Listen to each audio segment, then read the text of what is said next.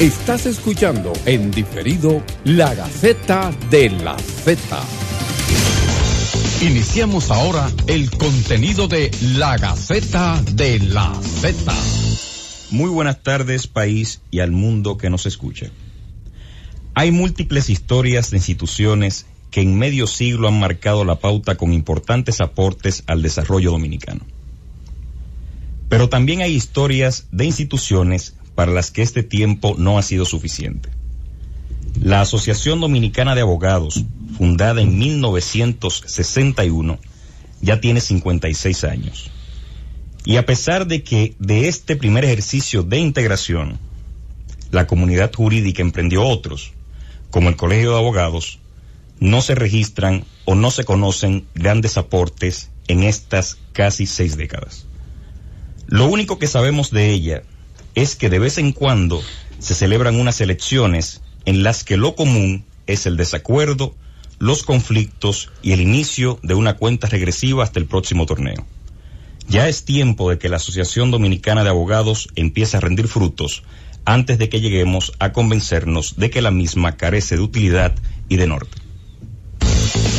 La Gaceta de la Z. Buenas tardes, país. Buenas tardes, República Dominicana. Qué bueno que están con nosotros. Y ahora no podemos hacer otra cosa que, asumir las características de que estamos en televisión. O sea, esto es mirar a la cámara y todo por el estilo, porque si no, entonces la gente que nos ve por YouTube, pues mira la mirada por otro lado y dice, bueno, pero ella no está pendiente o él no está pendiente. Así que tenemos que acostumbrarnos a esta nueva modalidad de que estamos por radio, pero también por televisión. Yo contenta en esta tarde de recibir sobre todo a nuestro Gustavo con nosotros. Eso quiere decir que las cosas van mejorando y que puede integrarse ya de ahora en adelante en su programa La Gaceta de la Z. Antes de que él salude y que le demos paso también a lo que sigue, yo quiero, muchachos, felicitar por estas vías a mis 2 sobrinitas. Una de ellas se alzó con la estatuilla del primer lugar ayer en Mis Pequeños Grandes Gigantes de ese concurso que celebra el show de mediodía, Iván Ruiz. Y la otra pequeñita, una de 8 años, la que ganó, y de 6 años, y Tamar y Yaira. Así que para ella muchísimas bendiciones y que Dios siga dirigiendo su camino, que vendrán muchas otras cosas más. Buenas tardes, Gustavo. Bueno, muy buenas tardes a la comunidad jurídica, al pueblo en sentido general que escucha la emisora. La Z101. Gracias a ustedes, sí, claro. Ya mi madre está mucho mejor y está en la casa después de 52 días de lucha en Plaza de la Salud. Wow. Dios se manifiesta de forma bastante grande. Decir que el tema de la cámara, yo tengo mis criterios. Yo creo que la cámara es para que vea lo que sucede en radio. Es decir, yo puedo distraerme, puedo mirar el celular, tal vez me puedo parar y la gente vive con nosotros buen criterio. Las distracciones que se dan dentro de cabina. ¿Por qué? Porque esa es la idea, de que la gente viva con nosotros, también parte de la informalidad. Pero bien, ya esperaremos el reglamento y nos adaptaremos a él, ¿verdad? Toda una experiencia nueva. Hoy tenemos con nosotros al querido doctor Robert Saldaña, quien ha decidido emprender una carrera hacia la presidencia de la Asociación Dominicana de Abogados, a la que muy merecidamente le dedicamos el editorial de hoy. Bienvenido, doctor Robert Saldaña. Muchísimas gracias a la República Dominicana, muchísimas gracias Doris, muchísimas gracias Harold, igual a nuestro amigo Gustavo de los Santos Col. Bueno, de inmediato creo que podríamos introducir en el tiempo que tenemos esas propuestas y aspiraciones con relación a la Asociación Dominicana de Abogados para cambiar ese escenario que hemos descrito anteriormente. Sobre todo, dentro de ese mismo contexto, muchachos, no recordamos desde cuándo, al menos yo, existe asociación de abogados en la República Dominicana en el haber. O sea, cómo dejarse sentir como asociación de abogados en la República Dominicana. Sí, realmente, Doris, la Asociación Dominicana de Abogados se encuentra en un abandono total y absoluto. Es tan así que salió hace muchísimo tiempo de la palestra pública, de todo lo que tiene que ver con el apoyo, la solidaridad, la responsabilidad de enfrentar las diferentes situaciones nacionales que envuelven a los profesionales del derecho. Nosotros, si nos preguntan de ser electo presidente de ADOMA, ¿qué es lo primero que vamos a hacer? Sencillo, abrir las puertas. está totalmente cerrada, está abandonada, está llena de basura, los espacios están ocupados en renta. Es bueno que la comunidad jurídica sepa que el edificio que aloja la Asociación Dominicana de Abogados y una sede del Colegio de Abogados de la República Dominicana, ese edificio es de Adoma. Y se encuentra rentado a diferentes instituciones y comercios, y de esa renta viven personas que no le interesa que el abogado dominicano tenga un espacio digno de donde ir a leer un libro, donde pueda tener una biblioteca, donde pueda tener un espacio de esparcimiento para él y su familia, y que sencillamente pueda ir a renovar su carnet, pueda ir a inscribirse como miembro de la Asociación Dominicana de Abogados. La Asociación Dominicana de Abogados no tiene un número telefónico, no tiene una página web, no tiene padrón. Se va a celebrar las elecciones el próximo diciembre y va a ser con el padrón del Colegio de Abogados de la República Dominicana, porque Adoma no sabe cuántos miembros tiene. Pero vamos dando pasos para que vuelva a Adoma la institucionalidad. Nosotros hemos recorrido el país completito, todos los puntos del país, y no hemos dado cuenta que el abogado necesita un apoyo, necesita respaldo, necesita institucionalidad, igual que de los demás gremios que albergan los profesionales del país. Una pregunta, Robert. Sabemos, o sea, la comunidad jurídica tiene conciencia, todos los que estamos aquí, yo sé lo que nos escuchan, cómo ha venido históricamente cómo han venido históricamente ocupándose los gremios. Y tanto el Colegio de Abogados y la más lesionada, que es Adoma, tal vez por muchísimas razones, incluso de índole económico, en cuanto a lo que recibe mensualmente, de dónde se nutre económicamente.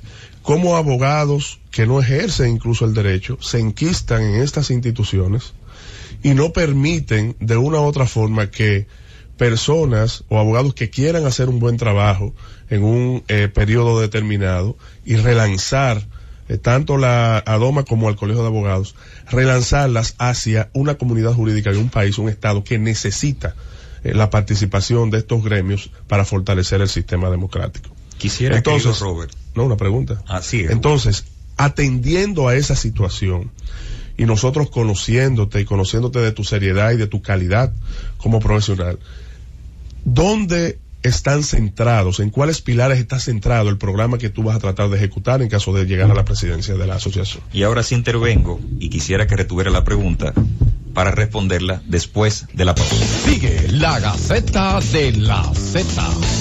Y estamos de vuelta en la Gaceta de la Z, tratando temas de interés, conversando con el querido Robert Saldaña, aspirante a la presidencia de Adoma, quien tiene una pregunta en sus manos proveniente de la voz de Gustavo de los Santos Col. Sí, muchas gracias, Harold. En la pregunta de Gustavo, lógicamente nosotros tenemos una carpeta llena de ideas. Nosotros nos ha animado el hecho de que muchísimos abogados y abogadas del país vemos que necesitan un espacio, de hecho, de capacitación.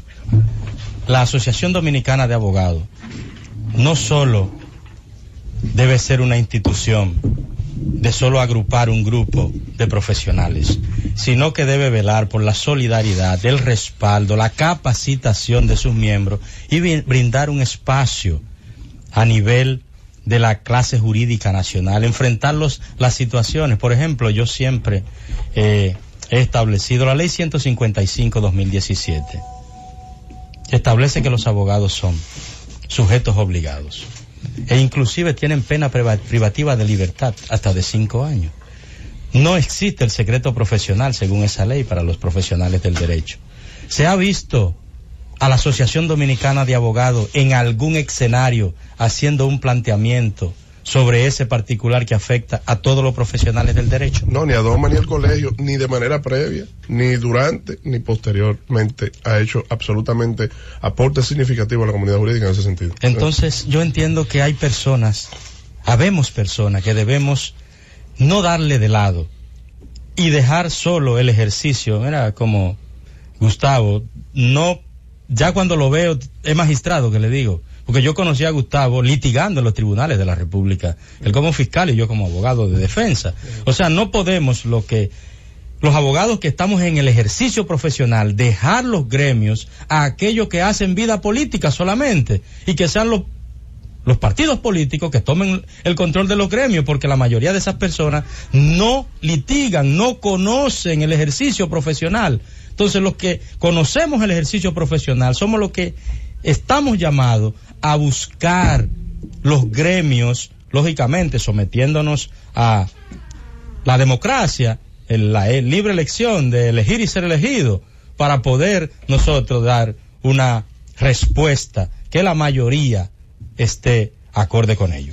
Agradecemos al doctor Robert Saldaña por su intervención aquí en la Gaceta de la Z. Les reiteramos que los micrófonos de este espacio están disponibles siempre y esperamos que las cosas en Adoma vayan marchando de bien en mejor a partir del resultado de las próximas elecciones. Tanto tiempo es suficiente para lograr algunos cambios en este sentido. Sí, algo muy importante, Harold, es que para el día 15 del mes de septiembre a las 5 de la tarde está convocada la asamblea para elegir la comisión electoral. Es bueno que toda la clase jurídica nacional ese día se dé cita a Adoma. Ese es un día al Conde, calle Conde número 60. Ahí se va a celebrar esa asamblea. Y, lógicamente, reiterar a los amigos, a la clase jurídica, a los abogados y abogadas que nos pueden contactar. Nuestro Twitter es LIC Robert con doble T, por Instagram Robert Saldana 01 y en Facebook Robert Saldana. Muchísimas gracias. Ahí están los contactos, así que están convocados al mismo tiempo. Muchas gracias, doctor Saldaña. Queridos oyentes, nos ha llegado la información también de oyentes de la Gaceta de la Z, de una situación que se está dando en el residencial Isfa Jainamosa, que originalmente fue creado para militares.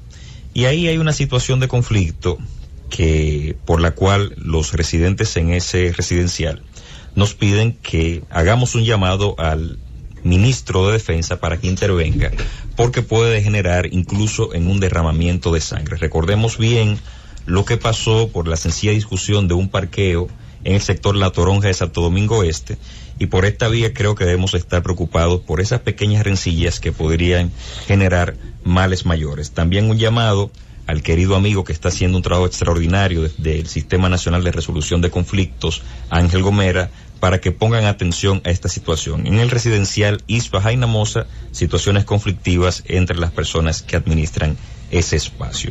Y bueno, vamos moviéndonos a nuestro tema central de esta tarde, y de inmediato le informamos a los oyentes que nos vamos a referir el día de hoy a la nueva ley de partidos, agrupaciones y movimientos políticos, y para analizarla en contexto tenemos la presencia de distinguidos juristas, y empezaríamos esta tarde con el querido doctor Antoliano Peralta, a quien le damos una cordial bienvenida. Muchas gracias. Aquí estamos para conversar sobre este tema de la ley de partido, que se está tornando apasionante por el interés general que implica, ¿no? Es así. Y mire, doctor, yo creo que hay algo muy importante que compartir con los ciudadanos, y es la opinión de juristas de su talla acerca de si efectivamente evolucionó en este debate público el sistema político dominicano. Hay cosas buenas que sacar esa reflexión. O sea, si el sistema político de partido evolucionó a partir de esta ley. Sobre todo a partir del debate público con relación a la ley de partidos. Sí, yo estoy convencido. Mira, con la ley de partido, yo recuerdo, a propósito de esta pregunta, el debate que se suscitó con la aprobación del Código Procesal Penal, que había mucha gente que decía que el código, eran enemigos del código, y otros que defendían el código a rajatabla.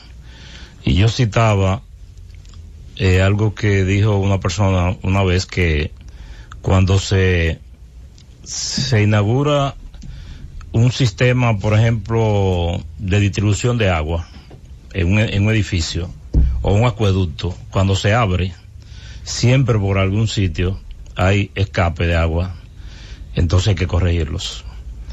Pero eso no quiere decir que el sistema sea malo en sí mismo. Sí, yo, así como estuve convencido de que el Código Procesal Penal implicaba un avance en el sistema procesal penal de la República Dominicana, asimismo creo que esta ley es mejor que el hecho de no haber ninguna ley. Tardó bastante para que lográramos esta ley de partidos.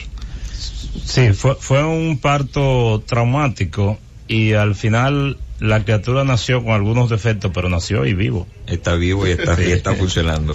Ahí sí me gustaría, doctor Antoliano, que empecemos la reflexión respecto a este rol de la Junta Central Electoral, que es muy activo a partir de lo que establece esta ley de partidos. ¿Qué le parece?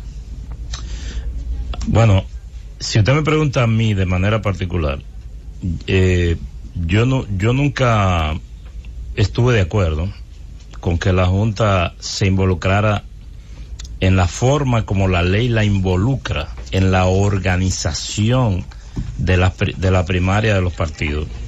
Lo que sí yo creo es que la ley debió comprometer más a la Junta en la supervisión de los eventos internos de los partidos, no así en la organización, porque la ley electoral aún vigente, aunque tiene aspectos que esta ley de partido ha derogado, ¿no? Porque la contradice, habla de que la Junta Central Electoral participará como supervisora de los eventos internos de los partidos cuando sea solicitado, y aún así, y aquí ahora se han incorporado personas que tienen mucha experiencia en este tema, aún así la Junta muchas veces se reservaba el derecho de aceptar o no participar en la supervisión de las actividades internas de los partidos, digamos de las elecciones internas, etcétera. Entonces, mi posición es que yo creo que es correcto que la Junta participe con mucha responsabilidad en la supervisión de los eventos de manera obligatoria, que la ley mande a eso. Pero si hubiese dependido de mí, yo no lo hubiera llevado hasta organizar, porque la ley habla de vigilar, organizar, etcétera, arbitrar incluso. Sí, arbitrar todo. De manera que vamos a ver qué pasa con esa experiencia. Si funciona bien, bueno, pues funcionó bien, porque la práctica es la que al fin y al cabo es la dueña de la verdad. Y si no, el país político tiene que tener la suficiente madurez y sensatez de, como yo dije al principio, ir cerrando la tubería por donde el agua se escape. Es así. Vamos antes que nada. Pero Harold, por eso la Junta Central Electoral se mantenía haciendo oposición pública a ese aspecto exclusivamente de la ley. Finalmente, pero el magistrado Castaño en todo momento dijo que era imposible y defendió la posición de que no le atribuyeran tantas responsabilidades en este sentido a la Junta Central Electoral. Pero las tienes todas. No, claro. Finalmente está ahí y veamos cómo se desenvuelven las cosas. Vamos a ir a una pausa y volvemos en breve a la Gaceta de la Z. Sigue la Gaceta de la Z. Y estamos de vuelta en la Gaceta de la Z. Ya son las 5:27 de esta tarde y hemos incorporado a nuestro panel del día de hoy al doctor José Manuel Hernández Peguero, ex juez del Tribunal Superior Electoral y delegado ante la Junta Central Electoral por el Partido de la Liberación Dominicana. Bienvenido, doctor. Los micrófonos de la Gaceta son suyos. Bienvenido, doctor. Buenas tardes, colegas. Un honor compartir con este team tan especial y exclusivo del ámbito legal y en esta ocasión electoral. Antoliano, mi hermano, Gustavo, Aro y Doris. Bueno, gracias. El tema, ¿verdad?, que se estaba abordando era el de la nueva ley de partidos políticos. Tal y como aborda Antoliano, nosotros nos opusimos desde un principio a extender la competencia de la Junta Central Electoral hasta la organización de las elecciones internas. Alegamos, ante todo, que un órgano constitucional que tiene definidas sus competencias en la Constitución y que la Constitución no faculta al legislador a otorgarle competencia, podría entenderse que esa capacidad del legislador se estaba desbordando, extralimitando. Sin embargo, bueno, tenemos que entender que ahora conviene también reiterar un fundamento muy práctico. Y se lo digo a partir de la experiencia que tuve en el Tribunal Superior Electoral. En ocasión de la inscripción de las candidaturas municipales resultantes de las contiendas internas en los partidos políticos que deben efectuarse en las juntas electorales en el 16 de febrero del año electoral, del año antes electoral, se suscitaron 600 casos de impugnaciones ante esas juntas electorales que fallaban en primera instancia y luego iban al Tribunal Superior Electoral, cuestionando esos militantes a sus partidos y a la forma como se habían escogido. Evidentemente esto dio como resultado quejas, ¿verdad?, internas, que llegaron hasta el extremo de extinciones partidarias, es decir, de conflictos que no se pudieron resolver por una sentencia. Nosotros dictábamos 600 sentencias y yo debo decirle que lo que sucede allí no me gustaría que se le atribuya a la Junta, que ahora pasa no tan solo a la de arbitrar o certificar como antes sucedía los eventos intrapartidarios, sino que ahora pasa a organizar de manera obligatoria las primarias, y si son otros métodos queda a opción de los partidos políticos. Es decir, ahora no hay posibilidad como lo tenía antes de que la Junta tenía la facultad de decir no, yo no voy. Yo siempre entendí, tal y como dice Antoliano, que teníamos que preservar a la Junta como un árbitro, si se quiere decir así, no un árbitro en sí, pero evidentemente lo que la Junta hacía antes era certificar si se habían satisfecho los requisitos estatutarios y legales de esa convocatoria y su respectiva asamblea.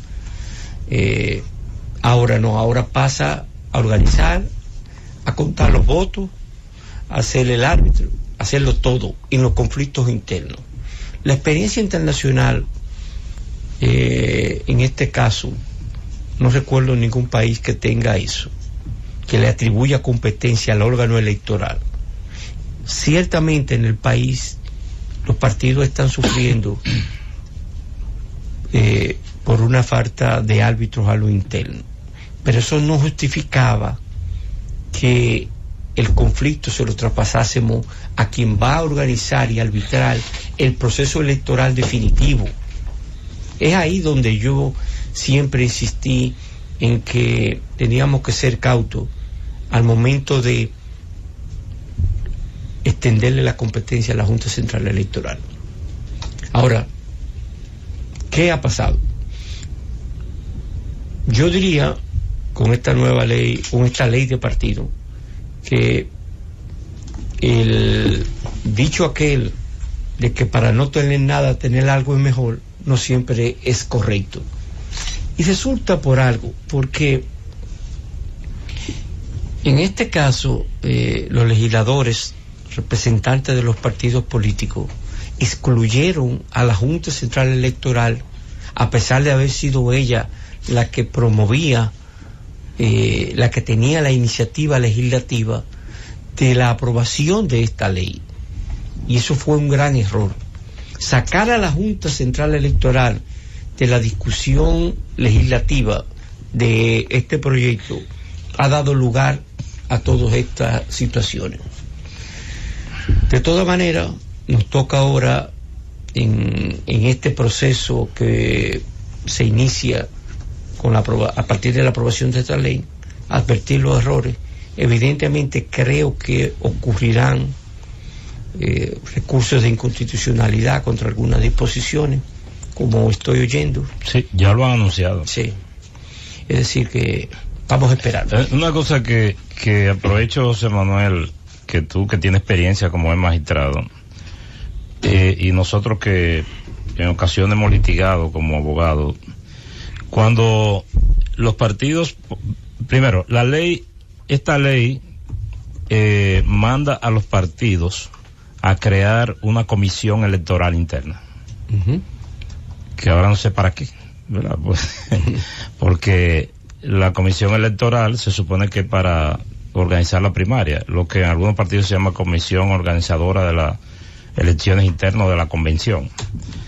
Pero cuando se celebra una convención, generalmente las personas que impugnan algún resultado ponen en causa o citan, demandan al partido y a la comisión organizadora. Entonces supongo que cuando la Junta organice, será a la Junta que habrá que impugnar, porque es contra la Junta la acción. ¿Qué te parece a ti? ¿Cierto? Y yo no vine a preguntar aquí, ¿verdad? Pero gracias por la ayuda. Pero es un razonamiento en sustentación a lo que es el fundamento, valga la redundancia, para nosotros objetar que a la Junta se le involucre en estos conflictos internos. Es decir, ¿contra quién se va a quejar el inconforme? El inconforme. Que sea juez y parte, que sea por juez ejemplo, y parte. El militante. No hablemos del partido, del militante. Es contra la Junta Central Electoral que está organizando el proceso. Es decir, ciertamente la situación puede complicarse por este escenario que se está planteando a partir de esta experiencia que resultará. Y magistrado, mira, uno de los temas que más llamó la atención y que obviamente fue un tema de discusión por mucho tiempo y que al final los partidos políticos tuvieron que ponerse de acuerdo en el mismo, y es el que señala la ley en el artículo 45, cualquiera de los dos que puedas hablarnos ahí. Una vez elijan los partidos políticos, movimientos o agrupaciones políticas cómo van a elegir sus candidatos y que de repente eligieran las primarias abiertas. Mi pregunta es la siguiente: ¿qué conlleva realmente hacer en la República Dominicana, y digamos, quizás no tanto a un partido mayoritario, pero puede ser a un partido minoritario?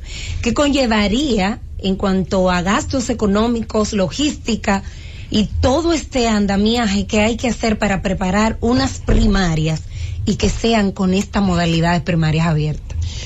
Mira, yo me he quejado de que muchos de los participantes en la discusión electoral no tenían el conocimiento ni básico de lo que era una primaria abierta. Al parecer aquí nos recordamos, cuando nos convienen, las experiencias. ¿Qué le pasó a Miguel Vargas, verdad?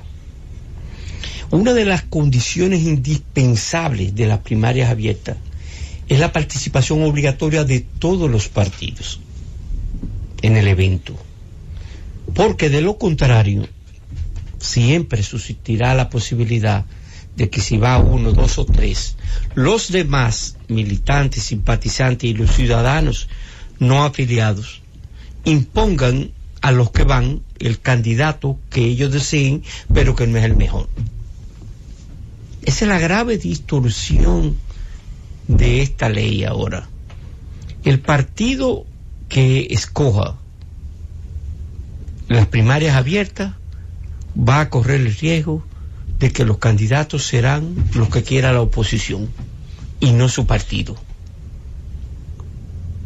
Eso peleamos, lo advertimos, le dijimos, señores, porque eso no lo dijo la Suprema Corte de Justicia en el 2005.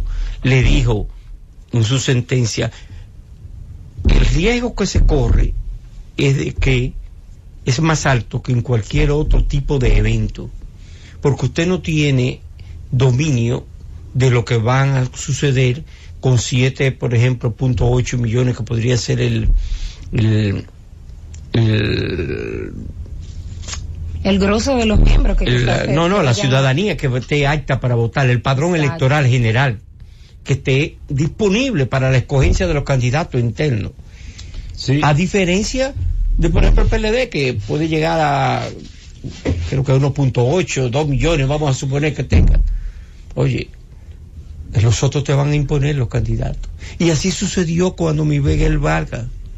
Yo conozco partidos políticos que mandaron a votar por Hipólito Mejía porque era el candidato más débil al enfrentarse con el PLD. Entonces, eso no es democracia, señores. Ahí me luce que el doctor Antoliano Peralta no está tan de acuerdo con usted en sentido general, pero vamos a retener ese disenso para un momento posterior a la pausa que viene. La Gaceta de la Z. Sigue la Gaceta de la Z. De regreso en la Gaceta de la Z, y la bola está en manos de don Antoliano Peralta, para ver si efectivamente hay un disenso con el doctor José Manuel Hernández Peguero. Gracias, claro. Sí. Si yo tuviera algún disenso con José Manuel, lo disimulaba. Le tengo tanto afecto No, pero lo cierto es que, retomando donde él terminaba el tema de la organización de las primarias y partiendo de la pregunta que hizo Doris, la ley prevé que la organización de las primarias, que ella hablaba del costo, recaiga sobre la partida de los fondos públicos que legalmente le corresponde a los partidos. Lo único que yo pienso que si un partido se decide por celebrar la primaria abierta, le va a tener que pagar algo a la Junta. O sea, la Junta no le va a deber nada cuando llegue, porque